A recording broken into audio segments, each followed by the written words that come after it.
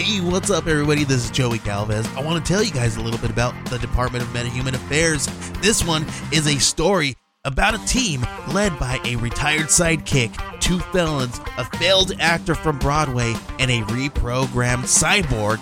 But their first mission is to stop the criminals who have robbed a bank, and they will have to set the world at ease. You're going to get 180 pages of entertainment, action-packed awesomeness right here in the first 6 issues in a collected hardcover volume 1. All you gotta do is head on over to Kickstarter.com and type in the Department of Meta-Human Affairs or DMA and check it out right now.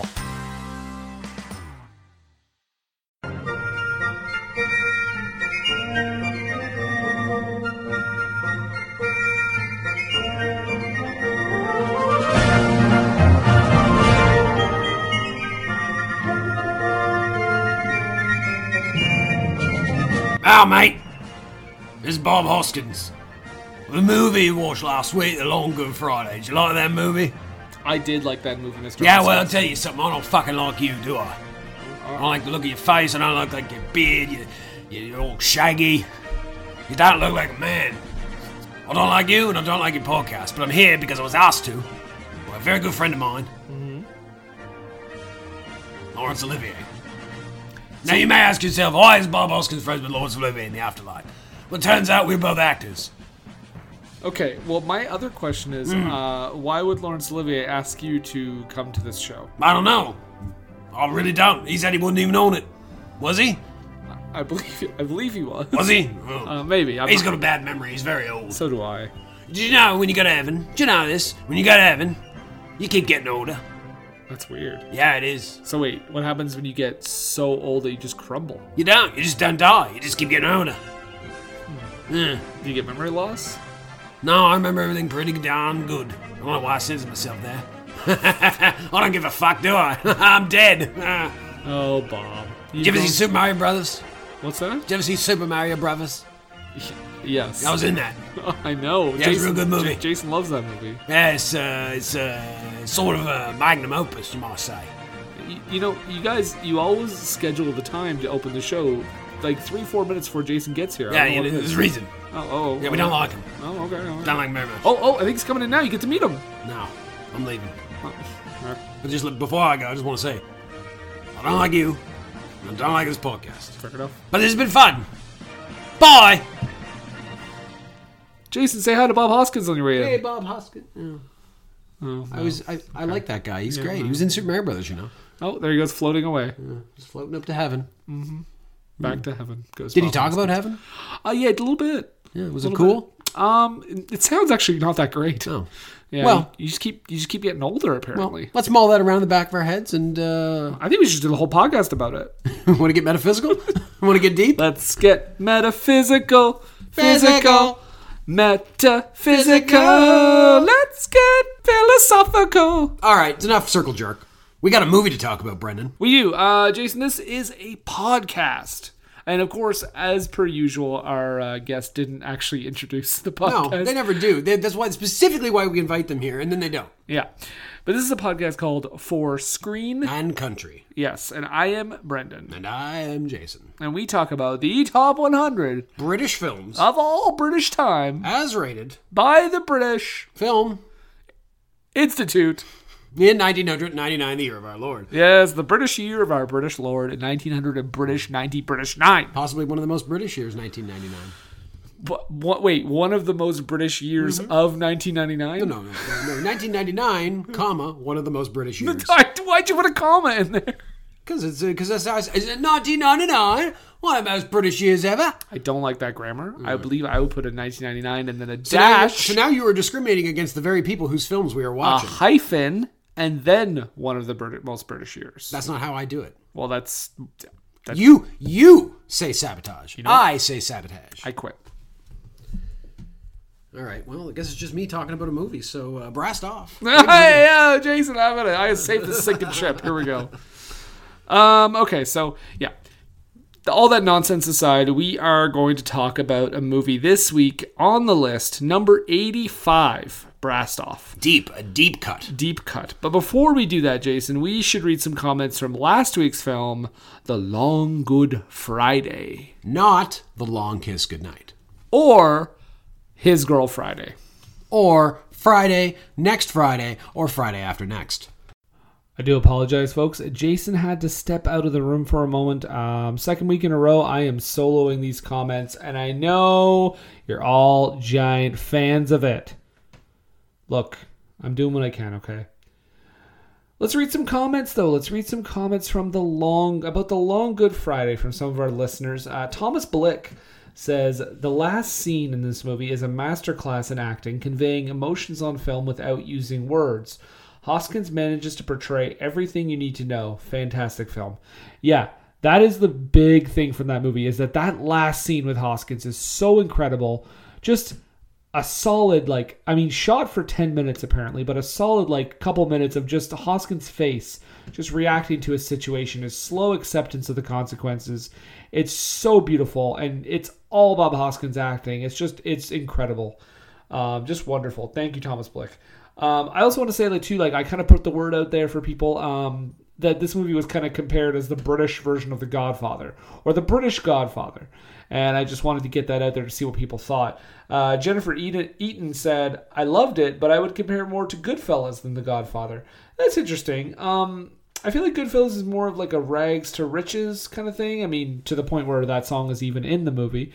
But I don't know. I feel like the Godfather comparison is closer. I think it's like one man atop his empire as it slowly comes crumbling down. Modern things are happening in the world and he kind of has to adjust.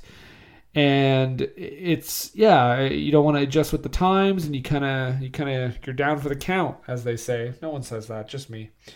Wickham Clayton says, saw it for the first time in December. It blew me away, and I'm not sure there's an American equivalent. It's distinctly British all the way through. Yeah, that's fair. I would agree with that. Okay, we got a major comment here, so I'm going to save that one to the end. But Tom, says, I don't know that it's necessarily the best of the British gangster films. It was a remarkably fertile period, all told, but it's singular and iconic, and in many ways it's certainly the most representative and characteristic, alongside a couple of others. Essential viewing in any case. That's the hottest take I could get, guys. That The Long Good Friday is a good one, maybe not the best. Okay, Yolan Allen, I've given up trying to pronounce your name. I apologize. I've launched all my best guesses, but this is a little bit of a hefty comment, so bear with me here. He says, absolutely love this film, safely in my top 5, and maybe my favorite non-Python British film. It has wonderful imagery, action, dialogue, and phrases. Bob Hoskins is an absolute tour de force throughout. Magnificent, whether it is insulting the wimpish mafia, being falsely grandiose of his own power, or in the quieter moments using his facial expressions to portray a wide variety of captivating emotions. The film is also probably the pivotal 1980s film of Britain, especially London, which is amazing as it was made at the very start of Thatcherism rather than summing it up at the end of the decade. That is, just to break in here just for a second, that is interesting that this was a harsh criticism of the Margaret Thatcher era, and it was just beginning this idea of Thatcherism. Most of these movies you see, war movies, get made. Some get made around the time, but the most in-depth kind of examination of the nature of war, those movies get made years after the war. And here's this movie just fucking right in the thick of it, laying it on. Back to the comment, it says, it has central themes of patriotic nationalism being tied in with capitalism and development, while the threat of the IRA and the Troubles lurking uncomfortably in the background. Also covers the aim to be involved within Europe, as well as looking to enhance relations with the US, with Thatcher getting very close to Reagan. Seemed to be quite an ironic ending as well, with the British Harry Shand looking on Britain not having to rely on the Americans due to the growing relationship within Europe, whereas now they are seeking for stronger relations to America to compensate for the fallout with the EU. Oh shit, topical. The one thing I struggled with on my first watch was the synth score, but this has also really grown on me at times, particularly in the emotional roller coaster of the final scene, which is basically just one man's face. Yeah. Thank you for that comment. That is amazing. Yeah, the synth score was something that I was kind of not dreading, but I was like, man, I really dig this, but it seems kind of funky for a movie like this. But I liked it a lot. It really worked. It was really great. So yeah, thank you everyone for the comments. That's wonderful. The last thing we're gonna do here is comparing this film, which is number 21 on the BFI Top 100, to number 21 on the AFI Top 100, which is the film Chinatown. And I did get a note from Jason just before I came on to do this. He has not seen Chinatown, so he's got to give it by default to The Long Good Friday as the victor here. I have seen Chinatown, and I would still give it to The Long Good Friday as the victor. Chinatown's great. It really is, but Long Good Friday blew me away. This was a fucking masterpiece of a movie. I gotta say, this one takes it for me. So the BFI claims a victory. And as we kind of wrap that up, or as I kind of wrap that up, because Jason is just waiting in the other room here, we are going to now talk about this week's film, Brassed Off.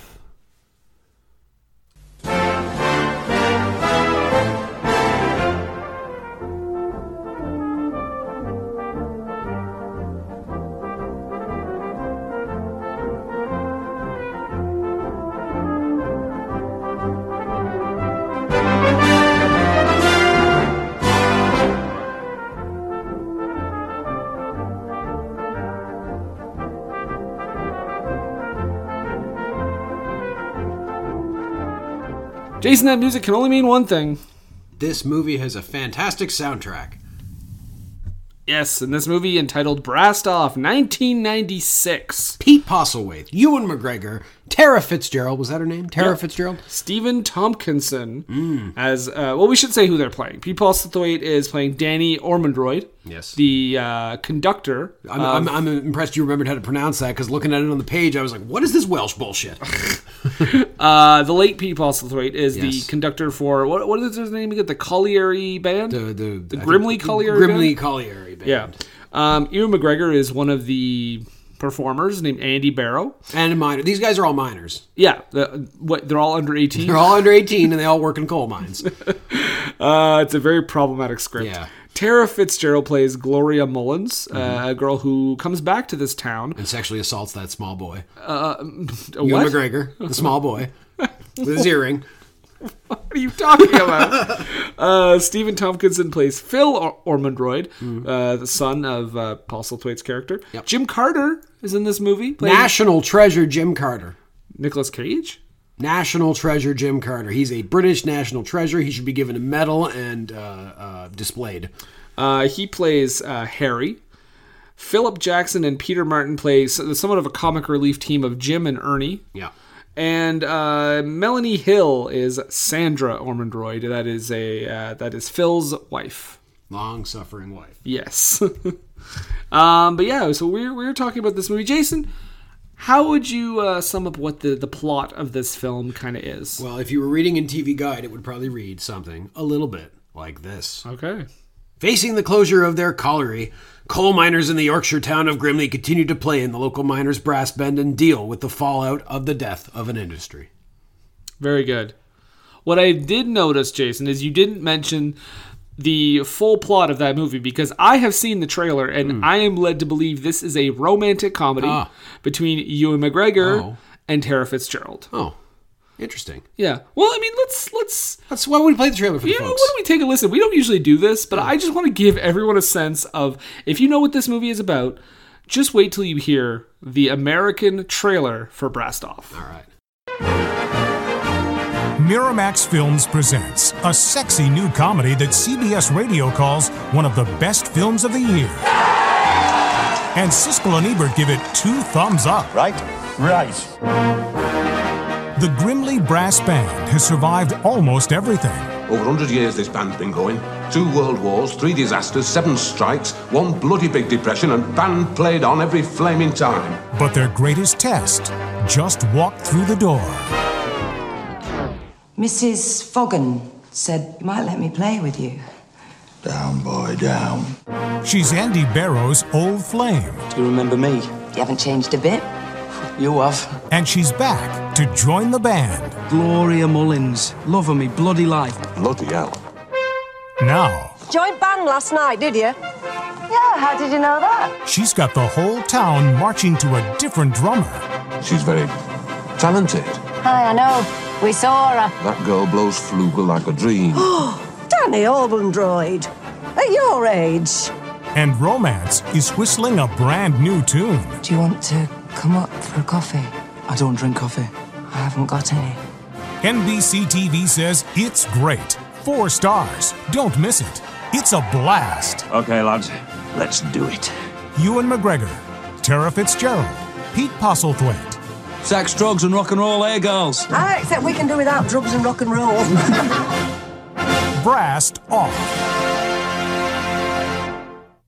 So that was clearly a trailer for about a 15-minute section of the movie.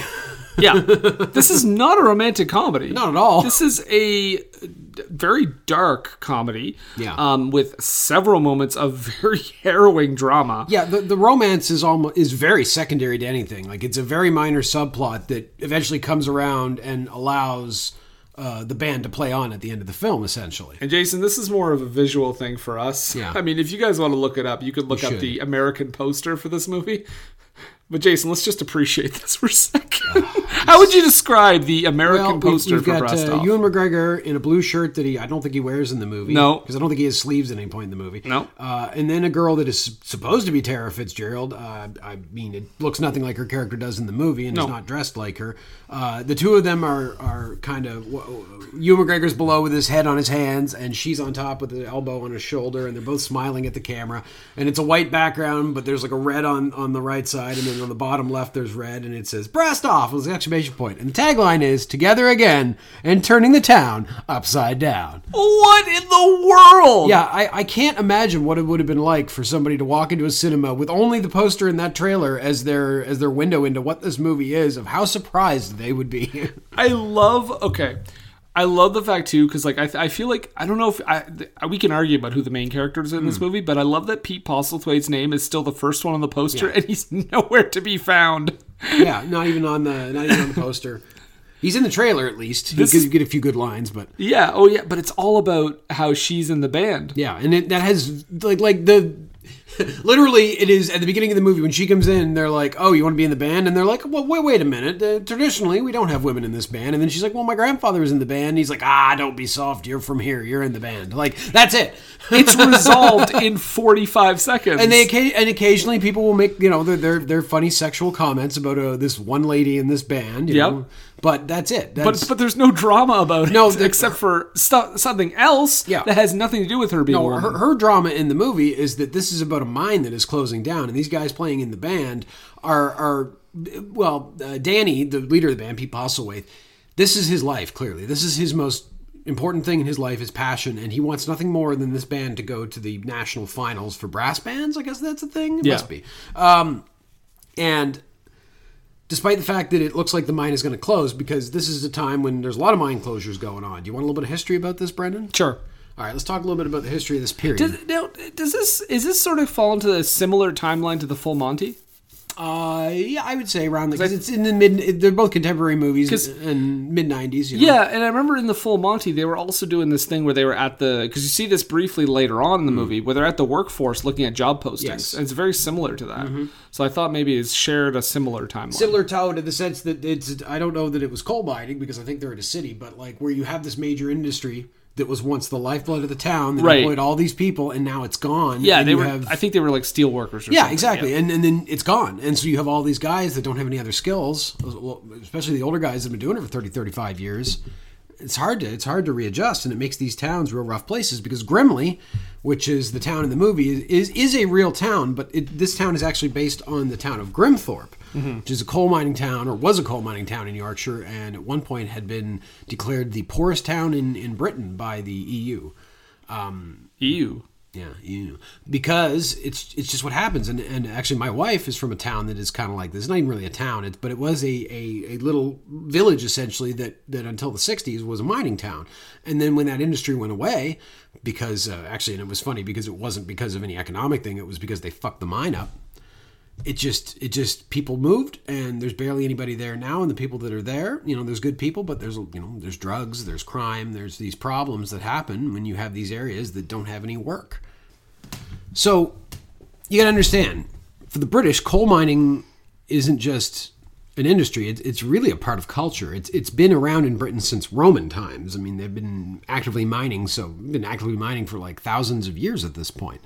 And coal has been it's easier to obtain than other stuff. It burns good. It provides heat. It's just very polluted. Yeah, so it goes back a long way, and it's, a traditionally lower cost profession, at least on the ground. The miners doing it, and very ingrained into culture. And demand for coal substantially increased over the years, especially through the Industrial Revolution in Britain. This was a big time. People needed more energy production, more heat.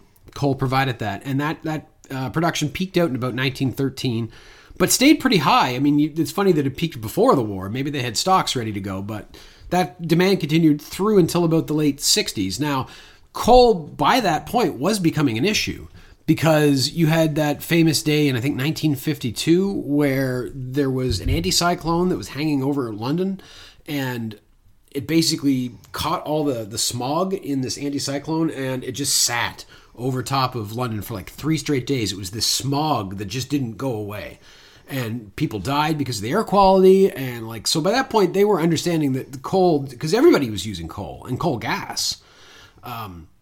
So they were understanding by that point that coal was becoming less and less of an appealing fuel because of the pollution and the problems it causes. Also interesting, I don't know if you've ever heard of the British coal gas study. I may have mentioned it before. Jack O'Brien on the Daily Zeitgeist likes to talk about it a lot. But they found that suicides in Britain substantially decreased after coal gas was eliminated as the primary source of heat for an oven. Because in the old days, what people would do is if they wanted to kill themselves, they would just turn the gas on, open the oven up, stick their head in the oven, and die and suffocate, essentially.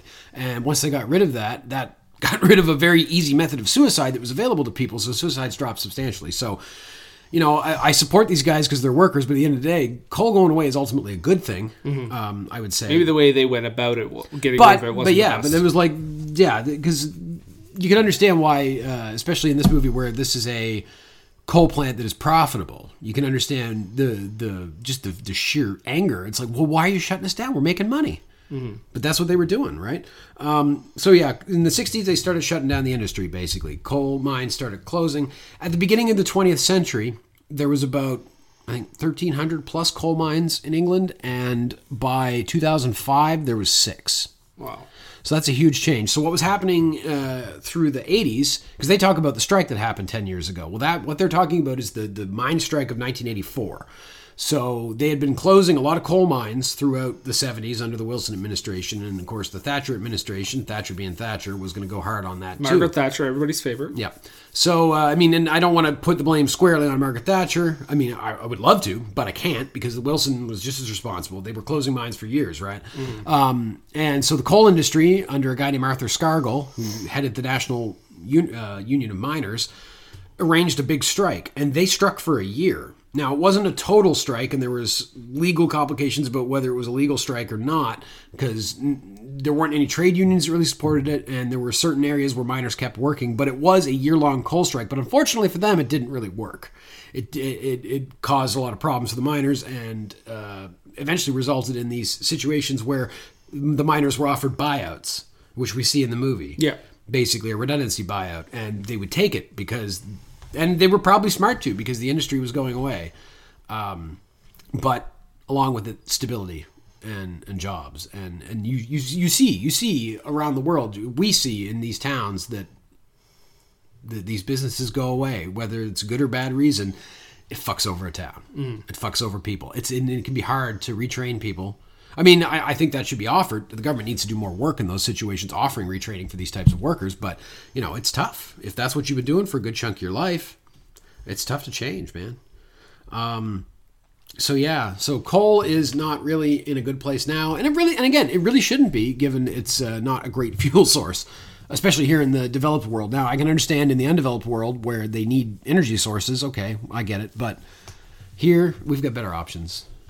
But I still sympathize with these guys because it sucks to see any workers lose their jobs, especially workers that were unionized and were trying to, fight this.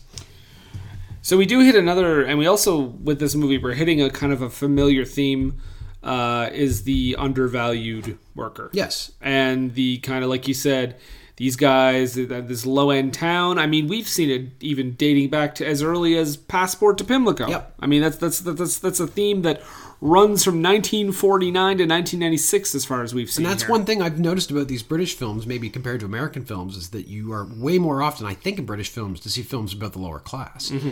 And I don't know if that's because they're smart enough to know the audience is there, but it just feels like in the American film, and maybe I'm wrong, but as far as I can tell, like American film doesn't.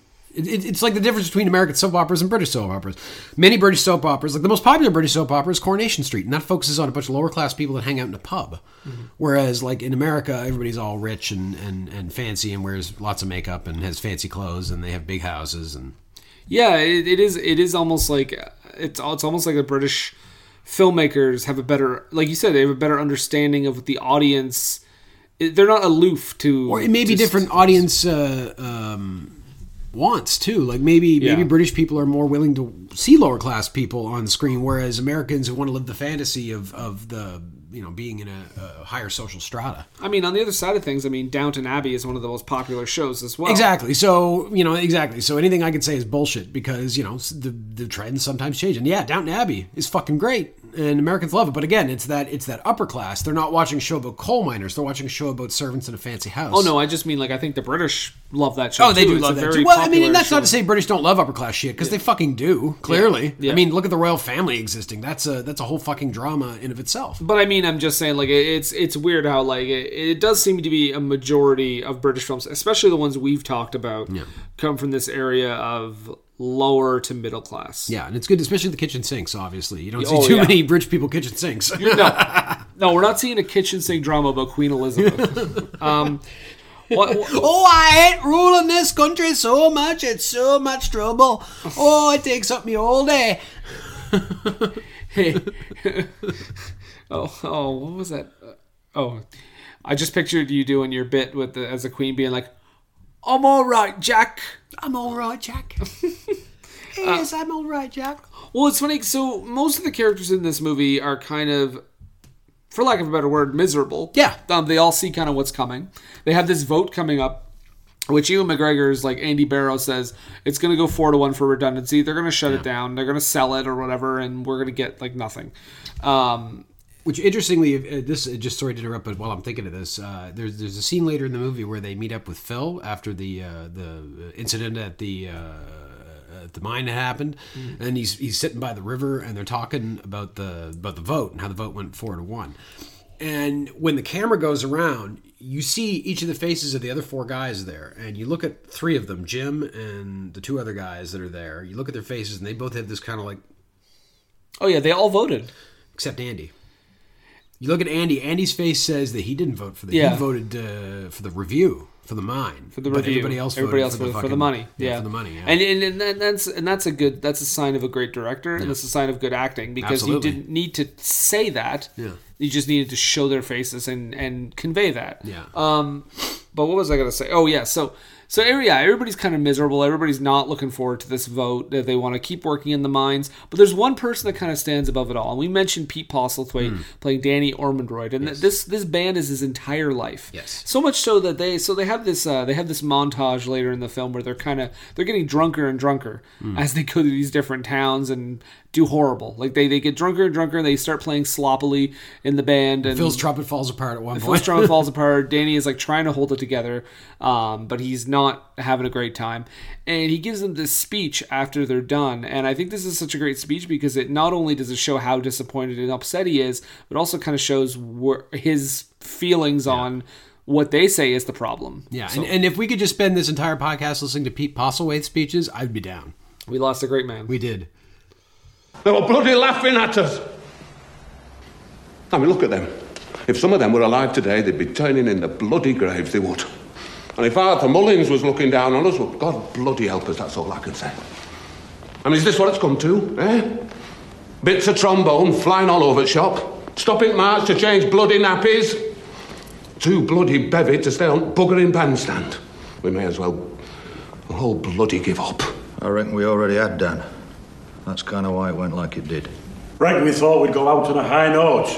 I've now an idea of a high note's a bit different from yours, like. Go out. What are you talking about, Ernie? Go out. Danny, lad, you've got to face it. If Pitt goes, band goes with it. When Pitt goes. If. However Ballot goes, they'll still close the bugger. Not necessarily. Depends on that review thingy. Surely. The trouble with you lot is you've got no pride. And you know one thing, more than aught else round here that symbolises pride, it's this bloody band. That's what. Ask anybody. I mean, if they close down the Pit, knock it down, fill it up, like they've done with all bloody rest, no trace. Years to come, there'll only be one reminder of 100 bloody years hard graft. This bloody band. Oh, they can shut up the unions, they can shut up the workers, but I'll tell you one thing for nothing, they'll never shut us up. We'll play on, loud as ever, starting with national semis in Halifax, win them, and we can carry our heads high and march on to the Albert Bloody Hall, all right? I think I got a national semi watching him give that speech. Hey! A couple of things in that scene there. You heard if you're an adept listener there, folks, you heard a little cough. Yeah. This is one of the big tropes in this movie. Oh yeah, no, it's the cough into a napkin, stare at it, eyes get wide, and look away and walk away. Yeah, there's blood on there. It's the classic. I think it's like just... Well, I mean, a lot of movies too, it's like if a character coughs, it means they're going to die. Yeah. Pretty much. To this movie's credit, he does not die on screen. No. We don't see him die. We assume he dies. We assume he dies later, but we don't see it happen. Because he was a coal miner for probably 50 years of his life. Well, when he coughs into the thing, we see black. Like, it's just all covered in black. So he's got the black lung. He does that whole line about them. They cut his buddy open after he died in the mine, and the stuff in his lungs stained the slab. It took them a week to clean it up. Yeah, so we have that little aspect. And then we also heard, like, Gloria's voice there, where she says, like, it depends on the review thingy, and kind of trails off. And that's because she is there to assess the mine. In the case that it goes to review. Yes, and they do not know this at this point. They do not. But that kind of sets off Ewan McGregor. Yeah. It kind of the bells go off in his head, like, oh wait, what? Why would you know that? Yeah. Like, But she is a character that is, from her own perspective, and clearly trying to work in the interest of the miners. Because, like you say, her grandfather used to be a miner. She's got sympathies with them, despite the fact that she works for management. Yeah, and I think that's why she even says, like, I chose this assignment. Yeah. Like, I wanted to do this. She wanted to come home and help her town. Yeah, and as great as Pete Postlethwaite is in this movie, you know who I think my favorite performance in this entire movie is Stephen Tompkinson as his son. Yes. Phil is fantastic. His character goes through so much shit. Oh my god. He has a roller coaster of emotions, and it never feels fake. It never feels like contrived. What does this guy go through? Well, he has loan sharks on his back. So what you got to understand, this guy was a committed miner, union man. He was on strike during that strike, on strike pay, which generally strike pay is about half of what your normal pay is because it's being paid out by the union. They usually will set up a fund over the years. Your union dues go toward that sort of stuff so that in the event of a strike that you can still get some money. Mm-hmm. But that wasn't enough for him, so he had to go to loan sharks, and he owes them something. Well, I think he got about 10,000 pounds from them, and at this point he owes them 12 with interest. But it's been clearly dogging him for a decade. He's still doing it. And they come to his house. They rough up his kids. They rough up his kids a little bit. Well, the first time they're just like, they just show up and kind of give him a dressing down. He's like, I'll get it. And then the kid, this is one of my favorite lines in the movie, the kid asks about it, like, what's going on? He's like, oh, no, it's okay. It's just those were men from the local council, and they're telling us we got to have fun today or we're going to be in trouble.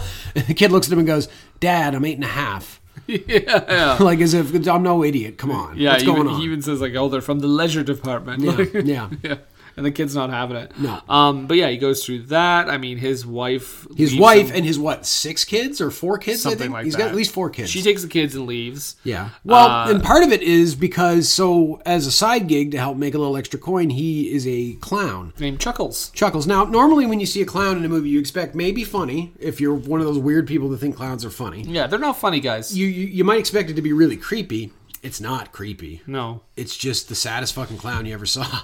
And it's not that being a clown is a bad thing. Like, people got to work, People want birthday clowns. There's a demand out there. Nothing wrong with that. It's just this guy clearly, like, I don't know that this is his passion in life. Although he seems to enjoy himself when he's doing it a little bit. But until the end. Until the end, yeah. Until he has his breakdown in a church and starts telling a story about God. And I'm like, ooh, that's a risky place to go as a birthday clown, to start talking about God. And then in a church even. Well, if we're going to talk about his breakdown, we should probably listen to his breakdown. Yeah, so Phil's been through this. And then we had the guys come back another time and they basically beat the crap out of him in his yard while he was dressed as a clown. Yeah. And fucked up his new trumpet that he bought, that he told his wife that he had borrowed, but he had paid £50 on for this 250-pound trumpet. She finds the receipt in his coat, and that's what causes her to be like, fuck this, I'm out.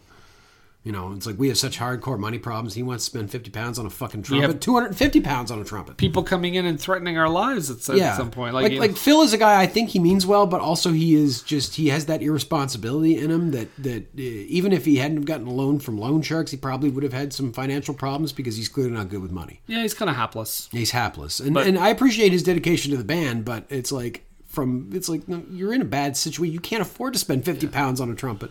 But from an actor's perspective, like, this is a guy who goes through so much, and he has to go through all these. He's basically got to hit one emotion for the entire movie, just being a hapless kind of schlub. Yeah, but he's also a character too that he's not like a downer. Like he's generally pretty upbeat at times. Yeah, yeah. I mean, he has his maudlin moments, but he doesn't feel like that type of person. No, this situation has made him like that, and obviously it kind of comes to a head. Well, and that's what I mean. Like, that's why I think like Stephen Tompkinson is just really nailing it in this performance here. And I mean, we talked about his breakdown. Let's listen to that breakdown. Right. This is towards the end of the film when he is in his clown getup. He is at a children's birthday party, and he just can't handle anything anymore.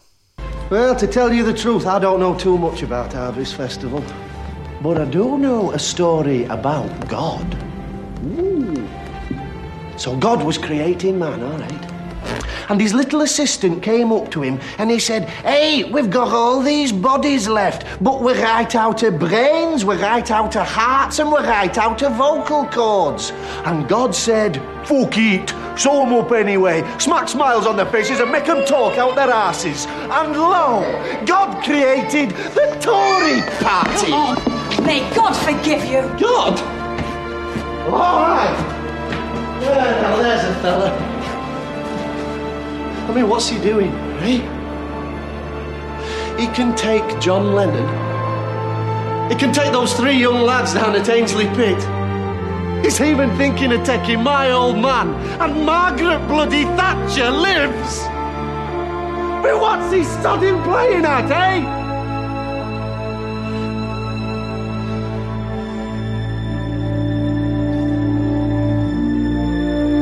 You've been great. My name's Coco the Scab.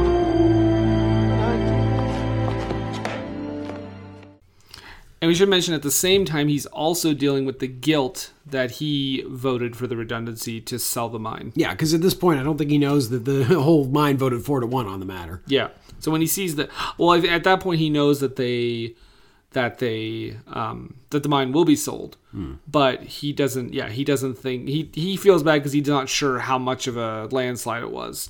Yeah, well, you think the idea that he'd at least be getting the money to pay off the debt would be to help keep I think he feels like he's let everyone down. Yeah, exactly. He probably feels like he's like The other thing is we should say that this word scab is not meant to be used lightly in these times. No, in union terms, no. A scab, for those that don't understand, is a person who works in a union shop but is not union. And usually in the sense of scabs are brought in when workers are on strike. It's a big fuck you to workers, and I don't know, I guess it must be legal to some extent because they will do it, but it's not a good way to endear yourself to future work with a union if you cross the picket line to work when a union is on strike. You are committing a very big sin in their eyes. I mean, so much so we get a scene earlier on where Harry actually briefly refers to Andy as a scab, and Andy takes it very seriously. Andy's ready to kill him, and he goes, "Okay, fine, you're just fucking stupid." And Andy actually goes, "That's better. That's better." Yeah, exactly. Like, which is, it was crazy. Well, I mean, Jason, since this was the American trailer, let's talk a little bit about the romance then, because this is a small part of the movie. Yes. I mean, I don't think it's meant to be the main section. I don't even think Ewan McGregor is really the star of the movie. No. To be honest, I don't even know if it's Pete Postlethwaite. I think it's kind of an ensemble of British actors. It is. I mean, really, Stephen Tomlinson maybe would be the guy you could point to, since he gets the most, I think, dramatic heavy lifting in the. I was gonna say he's kind of the emotional core of the movie. But I mean, let's talk a little bit about the romance. I mean, it's cute. It's a nice little thing to add on. I guess they knew each other as kids, so it's like reconnecting with an old flame. It gives her a connection to the town. I mean, they have this little moment. We heard the trailer earlier where they had that cute little, come up for a cup of coffee. I don't drink coffee. I don't have any. Like, so you know what they're going down to fuck. What I do think is interesting about their romance is that we don't even see their first interaction, their first sexual interaction. Like you'd think in a movie like this, we're talking like, let's say like 4 Weddings and a Funeral, for example. Their first kiss is a big moment. This movie, they fuck off screen. That's it. We don't see it. We only see them kiss at the very end of the movie. And that's in the trailer, by the way, which is crazy. Yeah. Yeah, they blew some of the funniest lines in the trailer, but that's not crazy. That's what movies do. I just think it's crazy that they showed the ending of the movie. I mean, that's the thing, is that they were selling the movie as a romantic comedy, but by the time somebody actually got into it, they wouldn't remember because they'd be like, what the fuck is this movie I came to see? This is not what I expected. No. And it's a shame because it's a fucking great movie, but like when you're not expecting something like that, it can really throw you off. And Ewan McGregor is good. Tara Fitzgerald, I think, is very good. She's very charming. He's very charming. Oh, everybody in this movie. They all everybody does a lot of great like acting just with their face. I find, like you mentioned the scene where we all kind of see their faces and we see their guilt except for Andy. Which that scene, by the way, as I understand, was cut from the American version for reasons that I don't understand. Yeah, so when I first read that, I thought it said that his suicide attempt was cut out of the American version because that is a crazy scene. That's a pretty crucial part. He is in his full clown getup. Yeah. So it's like so pitch black comedy. Yeah. But it didn't even play as comedy to me. I was just like, holy fuck. I mean, it is funny, the idea of a clown hanging himself. That's pretty hilarious. In a way, because you see the giant shoes and you see the clown get up. So, I mean, that part is kind of... But he's hanged himself by one of the girders, which, by the way, I want to know how they get up there quickly. That was my whole question. How the fuck did he get up there? How did he get up there? And how did they get him down so fast that not only did he survive, he was able to leave the hospital that day. Yeah, that's a little crazy to me. But, so they cut that scene that follows it, like you said, when he admits he voted for redundancy, and you see all the other characters. And they just kind of they're like, yeah, okay, well, understandable. And they cut it right up until they all go to the pub, which is where, Gloria comes in and says, I've set up a bank account, you're going to the finals, here's your money. Yeah, I quit the fucking business, here's the severance money that I have, because it's blood money. Because Gloria finds out that her assessment means jack shit. Yeah, they don't care. It's a PR move. They had decided already to close the plant 2 years previously. 2 years. 2 whole years. So she was it was make work. It was just keeping her busy. Yeah. That's unfortunate. Goddamn British Cole, Jason. Yeah. Yeah. Cole, why do you have to be so dirty, Cole? Yeah, Michael Cole. Yeah, Michael Cole. Fuck that guy. JR forever. I do like the design of the town. The towns reminded me a lot of Saturday Night and Sunday Morning. How everything was so close. Yep. It made it feel like a small community, and it also made it feel like everyone was very poor. And that's the thing about the big tragedy of this beyond just the work is that the community that goes away in these situations because again. The necessity of the industry or the whatever, but the fact that all these people are living so close together, like that becomes a community. It's people's lives ultimately, and when that mind goes away, not only do you lose the work, not only do you lose the stability, not only do you feel like you're in a bad place, that community can go away because people got to move because they need work, and if there's no work to be had, that community dies. There's no smiles to be glad. Yeah, exactly. And it's clear that this band is part of that community because it's like a community organization. Because this is in the 90s. This is this is after an era where people had to find shit to do. I always talk about this that people were really bored in old times because they didn't have video games and TVs to keep them occupied. And so this is what they did. They joined bands. They joined community service groups. And this is you're hitting into like Pete Postlethwaite's or Danny's character's point of view is that he's like, we have to keep this going. We can't stop now. Doesn't matter how bad things get. People will always need this to lift their spirits. Keeps us distracted, etc., etc. Which changes at the end of the film, which we'll talk about later. Which I think is a very interesting turn that I didn't expect. Yeah. But I mean, should we talk about the actual band, the music. Yes, the music in this movie is wonderful. Yeah, and they fully credit the real band right from the top, like the actual Grimley Collier band. Yeah, they have the full or Grimthorpe, I guess. Yeah, well, I think they credit them as the Grimley Collier band, but it's like this is who's actually performing for the Grimley Collier band, and I feel like some of the actors in the scene are probably really performing because some of them don't have lines.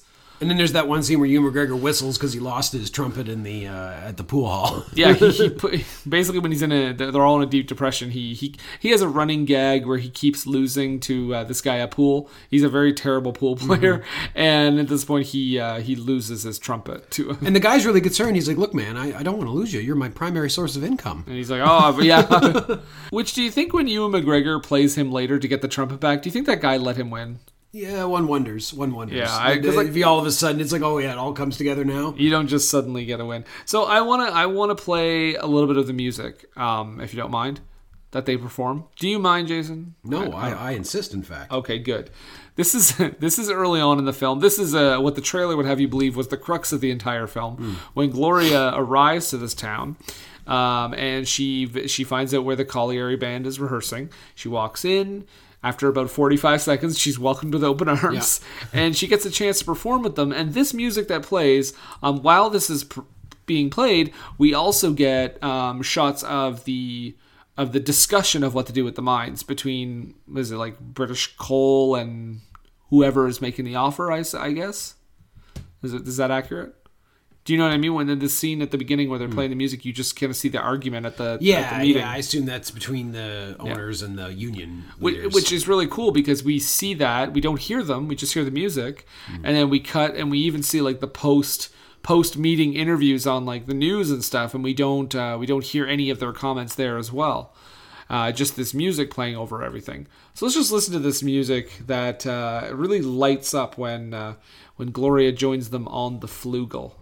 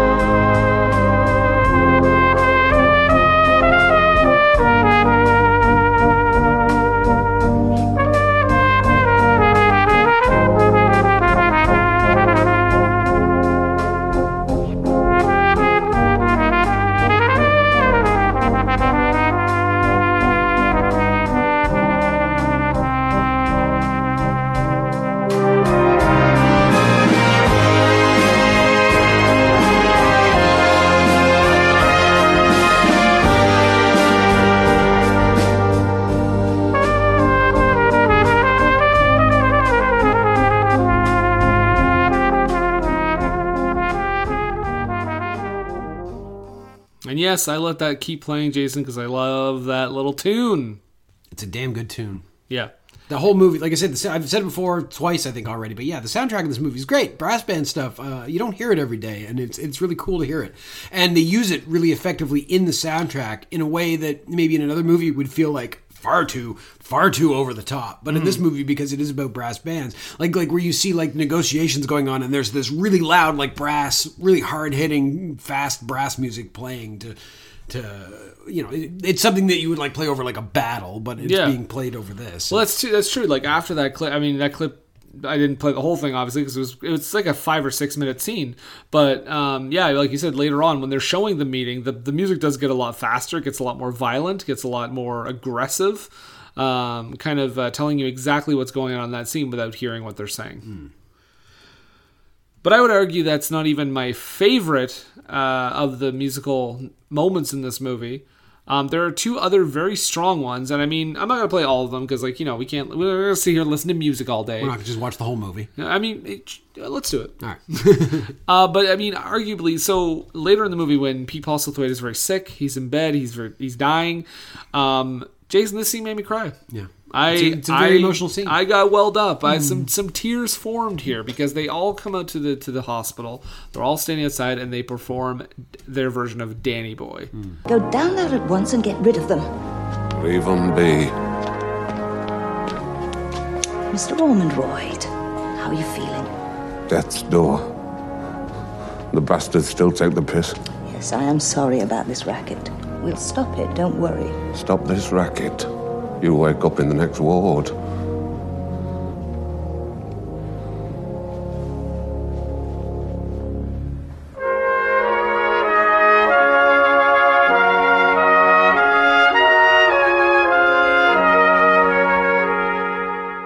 And what makes it that much better is that Pete Postlethwaite does not hesitate in saying, "Oh, they're not playing it right." Yeah, they're a little fast. Interesting though, it's like I guess that's a reflection on him as a music guy. That's the song he would want to hear. I would think that if you were dying, Danny Boy, the song they play at funerals, would be the last thing you would. Well, his name is Dan. His name is Dan. I get it, and he's a music guy, so he would appreciate the band playing it in that arrangement. Yeah. But if it were me, I'd be like, come on, guys, really? Can't you play something a little more upbeat? Play something from the Jason and the Argonauts trailer. Yeah. Trailer, soundtrack. Surely there's a singer named Jason. Jason Mraz. Jason, yeah, that's a guy. Yeah. Is he a singer? Jason Mraz? Yeah. Yes. Oh, okay. You never heard of him? I mean, I know the name, but I don't know if he was an actor, a model, an Instagram influencer. I don't know. Read his Playboy interview where, wait, is it Jason Mraz? No, it's the other douchebag.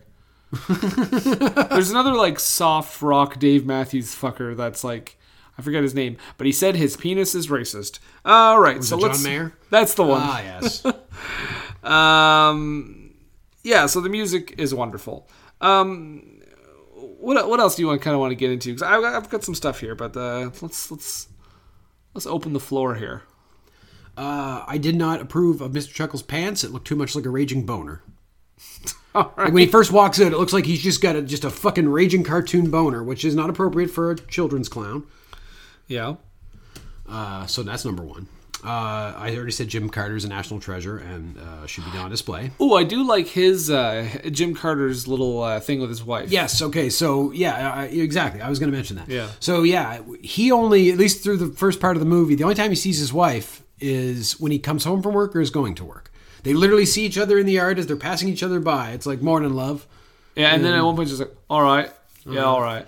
Because she is going out and standing on the line. They've got like a camp set outside the gates of the mine, and it's like a protest camp that is supporting the miners, and it's like the wives of miners that are supporting them and keeping their jobs. And she's going out there every day on the line, protesting this, and she is disappointed that he doesn't seem to have the fight he once did, because clearly Harry was a guy that was like a hardcore union guy. He fought hard during the '84 strike, but now he's less interested in that. He's obviously more interested in the band, and she calls him on that, just tooting your horns, you're just out there blowing your horns, whatever. And I'm out there on the line working every day for you and your job and our life. Keep it going. You smeghead, you. Ew. Yeah. And then you get, and there's all kinds of other little mini stories which I think are interesting. I mean, we talked about Phil, who has the most, I think, out of anyone. Andy has Andy as a character is not the most interesting one, I don't think, but there's enough to make him like kind of our quote unquote main guy. He's the young guy with the cool earring. Yeah, he does have a cool earring. Yeah. But I like the whole thing with Jim and Ernie, the two older gentlemen who are a little bit pervy. Yeah. There's some real good pervy lines. They plan on quitting the band from the beginning, and then as soon as Gloria joins the band, suddenly they're not quitting the band. And classic British comedy right there. Yeah. And it leads to their wives deciding to join the band on the road when they see this girl, this Gloria that's joined them. They're wives that not only sound like Mrs. Slocum from Are You Being Served, they're wives that look like our Mrs. Slocum from Are You Being Served, especially once they've dyed their hair purple. This big curly purple hair that they have is so Mrs. Slocum. Well, Jason, let's let the audience decide. All right. Listen for the purple. Bloody hell. Don't look like that, Danny lad. It's nearest colours we could find. What are you doing? We've just found it fan club. Well, I don't think we've... Oh, look, ladies, this is traditionally a male-only excursion, you know that. New lass on board, is she? Aye, that's different. And she's very talented. Aye, I know. We saw her. I'll have you know that girl blows flugel like a dream. Danny Albendroyd, at your age. Come on, love, it's not what's my line. Well, I'm a surveyor. Blimey, what? You mean like a quantity surveyor? Kind of. Want to survey my quantity, love? Well, I do say no job too small. Boom! Feminism. That's right. She's great. She holds her own against these old men for sure. She does. I like her character a lot. Yeah. She's very charming. But yeah, that's just a little funny bit there where they decide to join the band on the road. Man, what's crazy is that when they go on one of their trips, they actually win. They actually win one of their contests. They come back, and the bus just leaves, and you're just kind of like, oh, it's just back to this now. Like, it's just like they have their moment in the sun, and then right after that is when Danny collapses and has to be taken to the hospital. Yes, poor guy. Just right on the street, too. Just goes right down. It's a hard scene. I fully expected a funeral scene in this movie and didn't happen. You'd think with a whole brass band, it would make for a visually interesting funeral scene. You could do it like New Orleans style. I wonder if it was I don't know. I wonder if there was some sort of studio persistence to not do that. It's like, we've had enough dark shit. You know what I think it is? I think this movie ultimately swerves us in a couple of ways, and it's not what it seems to be. So I think it's kind of good they go that route, because you expect him to die. Yeah. I mean, it happens in every other movie where something like this happens. It's like, oh, give one for the Gipper, you know. Like, I mean, you expect a few things, like we mentioned, like I mentioned earlier. You expect Ewan McGregor and Tara Fitzgerald to have their sex scene. You expect to see that. That's usually what happens. You don't see that. It's completely off screen. See him walking into the house, and then Danny walking by. Yeah, saying like, "Oh, you got your mind on other things, huh?" Yeah. And he's like, Look at this guy. Can't stop thinking about Pitt. Yeah. Which is that a sexual thing? I mean, it could be. That's the thing, is that British slang is such that anything is sexual, I suppose, if you say it in the right inflection. That's true. I mean, I watched Are You Being Served? I've heard all the double entendre. No, I like the way you say that. And going back to that romance thing, I like that it never feels forced. It just feels fun and light. Yeah, they're having a little fun on the side, despite all the darkness. It's like, even in the darkness, you got to find the little sources of light that are out there. And like a lot of movies like this, when he kind of turns against her a bit because he sees her as the enemy. No, she's management. She is the enemy. Well, that's what I mean. You don't like a lot of movies. You're like, all right, come on, dude. Like, it's a misunderstanding. But this movie, you're kind of like, yeah, I'm kind of on board. It is kind of weird that she's been like not telling them about this, and then I mean, maybe that's more advantageous to her position to help them, but it does feel like they would probably want to know that. Although we probably wouldn't have a movie in the same way if she's like, oh yeah, I work for the company. Get the fuck out of here, you crazy cunt. Yeah, then the movie would be all about. Oh my God, they're getting a girl in the band. Oh, I feel good. Council's come down here. They tell us we have to have the girl. New laws. I'm so glad we didn't get that movie. Yeah, the Americans promised us. Women can't play a flugelhorn. Can't even play a euphonium. It's a euphonium. I think the other side. No, it's the other side.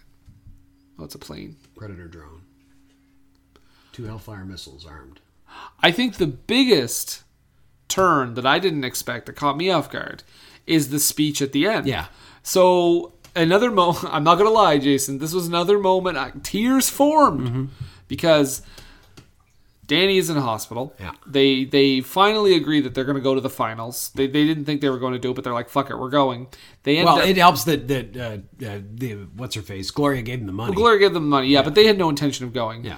They finally agree to go with this money that Gloria has gotten from the company. Because they just don't want to kill poor Danny by being like, yeah, we can't do it. Sorry. Yeah, well, yeah, Phil can't find it in his heart to tell him, and then he finally does, and we don't even see that scene, which is interesting. But then we just kind of see Danny looking very upset after Phil gives him a message saying we're going. All of a sudden, Danny's bed is empty. Where did he go? He escaped. And he shows up to enjoy the performance of his band. And, just like... playing playing a very stereotypical brass band song in the William Tell Overture. Pete Postlethwaite just the way he comes up the stairs so meekly and just like looking around like all proud and stuff, but not in the over the top way. This isn't Mr. Holland's Opus. No, but just like that subtle like, he's just kind of entranced that these guys took it upon themselves to do it. But then it makes a bit of a 180 because they win the contest, but then Pete Postlethwaite or Danny gives this speech. This band behind me will tell you that trophy means more to me than out else in the whole world. But they'd be wrong. Truth is, I thought it mattered. I thought that music mattered. But does it bollocks? Not compared to how people matter. Us winning this trophy won't mean bugger all to most people, but us refusing it, like what we're going to do now, well, then it becomes news, doesn't it? You see what I mean? That way I'll not just be talking to myself, will I? Because over the last 10 years, this bloody government has systematically destroyed an entire industry. Our industry. And not just our industry. Our communities, our homes, our lives. All in the name of progress and for a few lousy bob. I'll tell you something else you might not know as well. A fortnight ago, this band's pit were closed. Another 1,000 men lost their jobs. And that's not all they lost. Most of them lost the will to win a while ago. A few of them even lost the will to fight. But when it comes to losing the will to live, to breathe, point is, if this lot was seals or whales, you'd all be up in bloody arms, but they're not, are they? No, they're not. They're just ordinary, common and garden, honest, decent human beings, and not one of them with an ounce of bloody hope left. Oh, aye. They can knock out a bloody good tune, but what the fuck does that matter?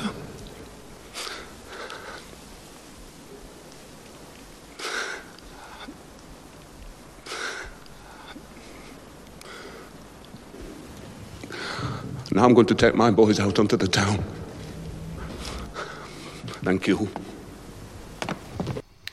Wow. Yeah. Like you think the whole time he'd be this character that's like, the music is important. We got to stay above this. We got to bring, keep our minds off it. But he totally changes. No, he understands like the people are what matter at the end of the day. And I think he always knew that, but he finally realized that the music had been kind of getting in the way of him. He couldn't see the forest for the trees, as it were. Yeah. It reminds me kind of like if there, let's say, for example, there was an actor who's a great actor. Everybody loved him. And he's up for an award one year, and so he's like, I know you have these really strong feelings. Like I know you feel just as awful about this stuff that's going on as we do. Why don't you say something if you win? And they're like, no, that's not my place. Yeah, like and then they go to the Oscars and they finally use that platform for something good. Give their exactly. Kind of like what Joaquin Phoenix is doing this year. Yes. Every one of his speeches has been fantastic. Well, that's good. Good for him. Yeah. What I like about this ending and about how this movie plays out is that it has the bones of a conventional type of picture where you have a group of people working together in a competition and going to the competition, going to the finals and winning the competition. So you've got that going on. But ultimately, what subverts that is the fact that nobody wins at the end of the day. Like there's no winners because, yeah, sure, they win that competition, but they're still going back to Grimley. They're still going back to a town that's going to die because they don't have any work anymore. Well, what does he say? It doesn't fucking matter. It doesn't fucking matter. That's right. Ultimately, and the other irony of this movie is that the few scenes you see them in the coal mine, it just looks like hell down there. Yeah, and it was. It sucks working in a coal mine, but that's how important these jobs are. Is despite the fact that these are fucking terrible jobs, these guys are fighting, or well, at least at one point were fighting with their heart and souls to keep them because they need them as a living. Yeah, they need that money. That's all and they if that can means do. working 8 to 12 hours a day in the bowels of hell, then so be it. Yep, you nailed it. But they can't even do that. No. The bowels of hell have been closed Interesting down. thing I read, though, is that with Brexit happening, there's a chance that the coal mines might come back. Because then England is no longer under EU, like, emissions regulations or regulations when it comes to that sort of thing, and that they could see money in selling coal to the developing world. Mm-hmm. So for good or ill, there may be more jobs in the coal industry for people that want them, but that's to be seen. And then, Jason, immediately what I thought of during the final moments of the movie. Mr. Holland's Opus. No. The final musical performance. Oh, yes, of the William Tell Overture. After that. Oh. When, Land of Hope and Glory. Of course, yeah. Macho Man Randy Savage. I mean, of course. As soon as I heard it, I was like, ooh, yeah. And that plays to end the film. Maybe we'll end the episode with that. Who knows? Find a techno remix. This is why I edit the show, not Jason. Also because I'm lazy. Well, that's true too, I guess. Maybe. I don't know. You can edit it if you want, Jason. Take the reins. Fuck you. Oh, wow. Yeah, I mean, just some random thoughts I have here. A lot of casual male nudity at the top of the film. That was interesting to see, right? When they're in the shower? Opening credits, male nudity. Was there dicks? I didn't see dicks. No, there was some butts. Oh, well. I mean, you got to shower after you're in the mine. I do. That's why these guys are so tight. They're that intimate with each other. That's why they're such good friends. I do like little touches like Phil being so poor that he has to basically get on the bike with Danny, on the same bike. Love the shots of the town in this movie. Again, I've said this before in every fucking movie we've done with mining towns, but I love the wide shots of the town. The cinematography is beautiful in these movies. It looks great. And the production design is amazing. Very nice. I wrote down I'd never get to see Pete Postlethwaite play a good guy very often. No, he's got that face for villains, which is wonderful. I love seeing him play a good guy. He's so good in this movie, and he doesn't even play this role like you'd think he was. Yeah, he chews them out a little bit, but there's love there. Yeah, and he never comes across as cantankerous or like he's not a J.K. Simmons in Whiplash. No, he loves the music and he's a bit hard about it sometimes, but ultimately the end of the movie proves he does care about the people more than anything. The other thing I said I thought was really funny, just a quick bit, is when the ladies are all at the hair salon and they say, "Oh, this band has taken over Danny's life. It's all he does now." And literally they're sitting at the hair salon. They've probably been there for like 6 hours of the day, every day, That's their thing. I just thought that was a funny, ironic little comment. Absolutely. Any other things you want to point out, Jason? I'm hoping you liked the cut of people's jibs. I do. I like all their jibs.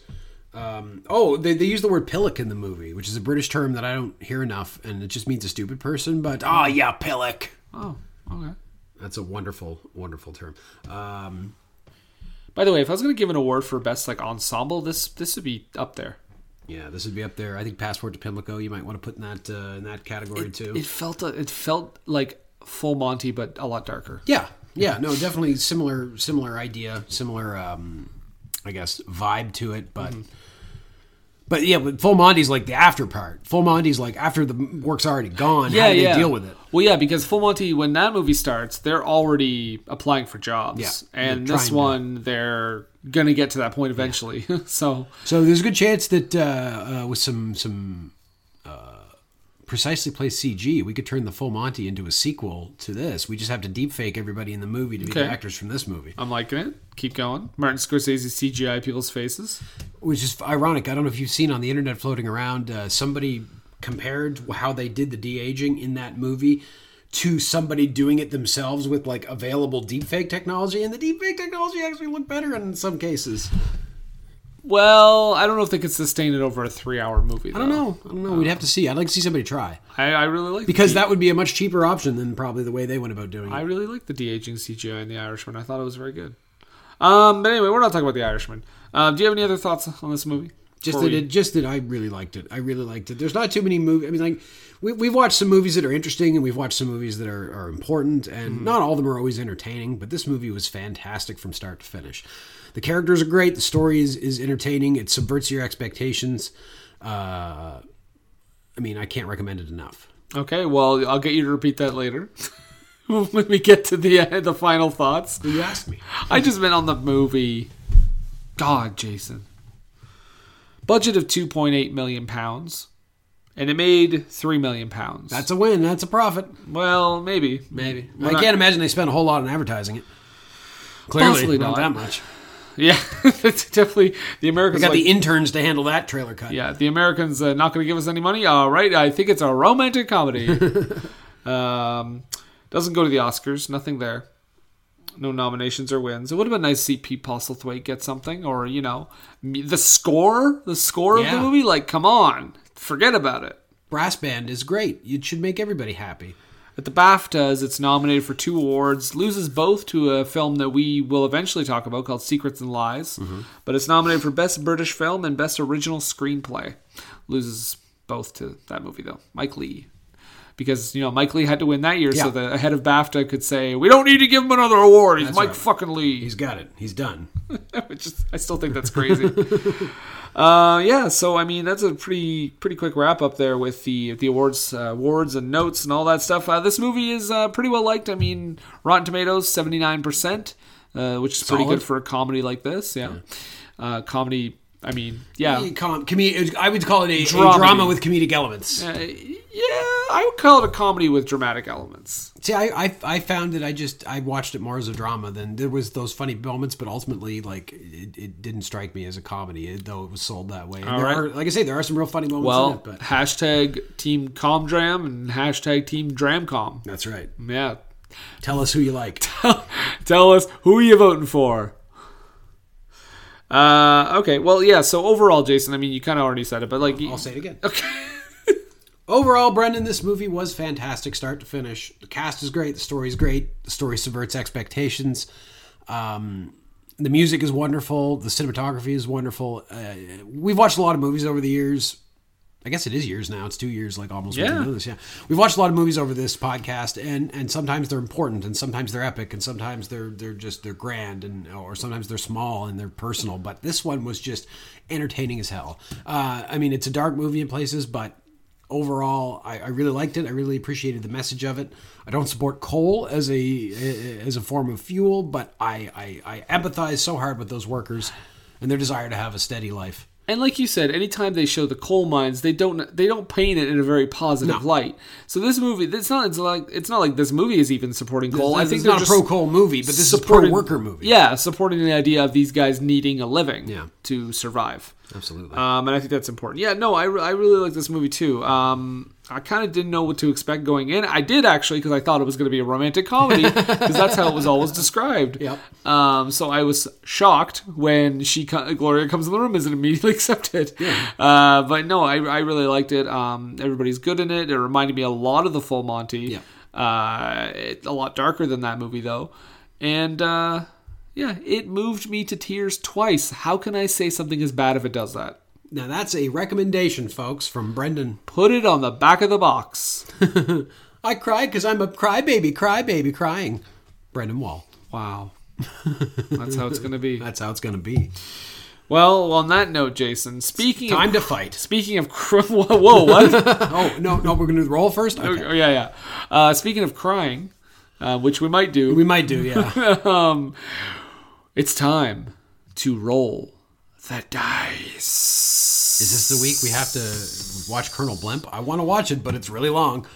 Well, Jason, the dice gods like to toy with us a little bit. That's true. They do like to give us long and then short movies, and we just did somewhere in the middle. So it was about just under 2 hours. Yeah, an hour and 45 or something like that. Yeah. So, Jason, what I am going to do here is I have a ones D10, which is a red, as you can see. Is that a good angle right there? Can you all see that in the light? Wait, is it? I'm getting a. Can you throw some bounce on this? Click. Okay. And also got a tens D10, a green one, as you can see there. Wait, let me turn the lights on that one too. Okay. Click. Oh, thank you. No problem. That's not what bounce is, but all right. I'm going to roll these dice this time, and I'm going to get a number, and that number is the movie we are going to discuss on... For Screen and Country. On the BFI Top 100. No, we're going to discuss it on this podcast. Yes, but it's going to be a number on the BFI Top 100. That we discussed. That I roll. Third base! What? Who's on first? So here we go. Let's see what list decade we're in first here. So we're going to be in the 20s. The 20s. We don't have a whole lot left in the 20s. All right. So all right, let's see here. Let's see if I can get us lucky here. 27. We already watched Dr. Zhivago. Oh, we're doing it again. Once was enough, thank you. All right. 20s again. All right. 25. Don't need to watch Full Monty again. Okay, hey, that's weird. We just talked about a movie that's very similar. All right, let's see here. 10s. Okay, we got a few in there. 14. We already watched Saturday Night and Sunday Morning. All right, let's get to that point, Jason. Yeah, it's going to happen. 10s again? All Jesus. Right. 13. The Lady Killers, 1955, Alexander McKendrick. I have seen the 2004 version with Tom Hanks, but I have not seen the original. I have as well. And Jason, you asked for it. You got a short one. All right. Pretty sure Sweet. It's a short... It's a comedy. Comedy with... I don't know who's in it. Alec Guinness. Oh, sweet. Yes. Is he in the Tom Hanks role? Yes. Is Tom Hanks in the Alec Guinness role? Wow. I expected it from some people, Jason, but not from you. I just love Tom Hanks so much. He's so great. And I love Alec Guinness. But... Imagine, what would it sound like if Tom Hanks was Obi-Wan Kenobi? Wow. Wow, Obi-Wan Kenobi. Well, that's a name I've not heard in a long time. And now Tom Hanks is Alec Guinness's character from Bridge on the River Kwai. Well, guys, we got to build that bridge, and we're going to show these Japanese motherfuckers, he wouldn't swear, we're going to show these Japanese fellas that the British could build a bridge. And finally, as his character from Great Expectations. Wow, I like that pretty girl in the house. All right. Perfect. Also, apparently, Sling Blade. So, we'll talk about The Lady Killers next week. I'm super excited to see this movie. Should be a good one. I've always heard about the original. I have seen the remake, and we'll talk about the remake eventually. Yeah. But we're going to talk about it. 1955. Would you say Alexander McKendrick. McKendrick. Okay. I think we've done a movie by him before. I'm not sure. But we'll find out when we remember, because we have bad memories. But Jason, until then, I will just want to say that you can follow us on social media. You can find us on Facebook and Twitter at BFI_pod. You can find Jason on Twitter at Jason D. McLeod. That's MacLeod. And you can read some of my tweets, such as a recent one where I tweeted, "The older and balder I get, the more I like Phil Collins." That's the kind of content you can expect from my Twitter account. That's the kind of A-grade material you can expect coming in. He's coming in hot. It's Jason McLeod with the Phil Collins humor. Pew, pew, pew, pew, pew. And finally, all I've got to say to you now, Jason, is God save the Queen. God save the screen. And for Screen and Country, I'm Brendan. And I'm Jason.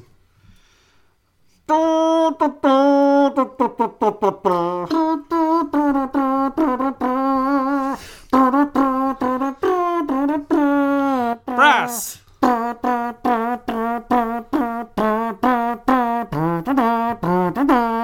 Off.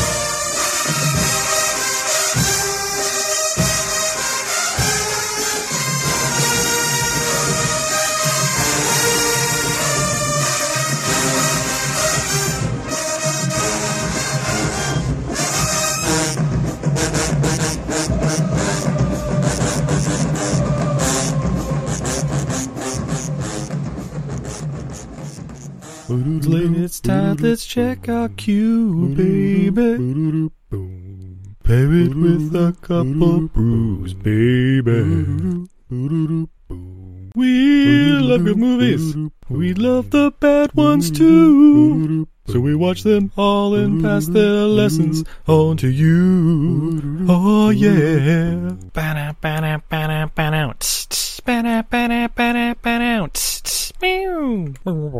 Everything I learned from movies helps to make life a little bit groovy.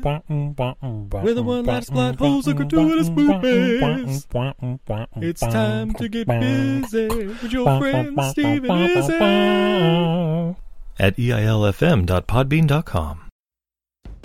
Hi, this is Tony, the host of the Flix X-Raid podcast.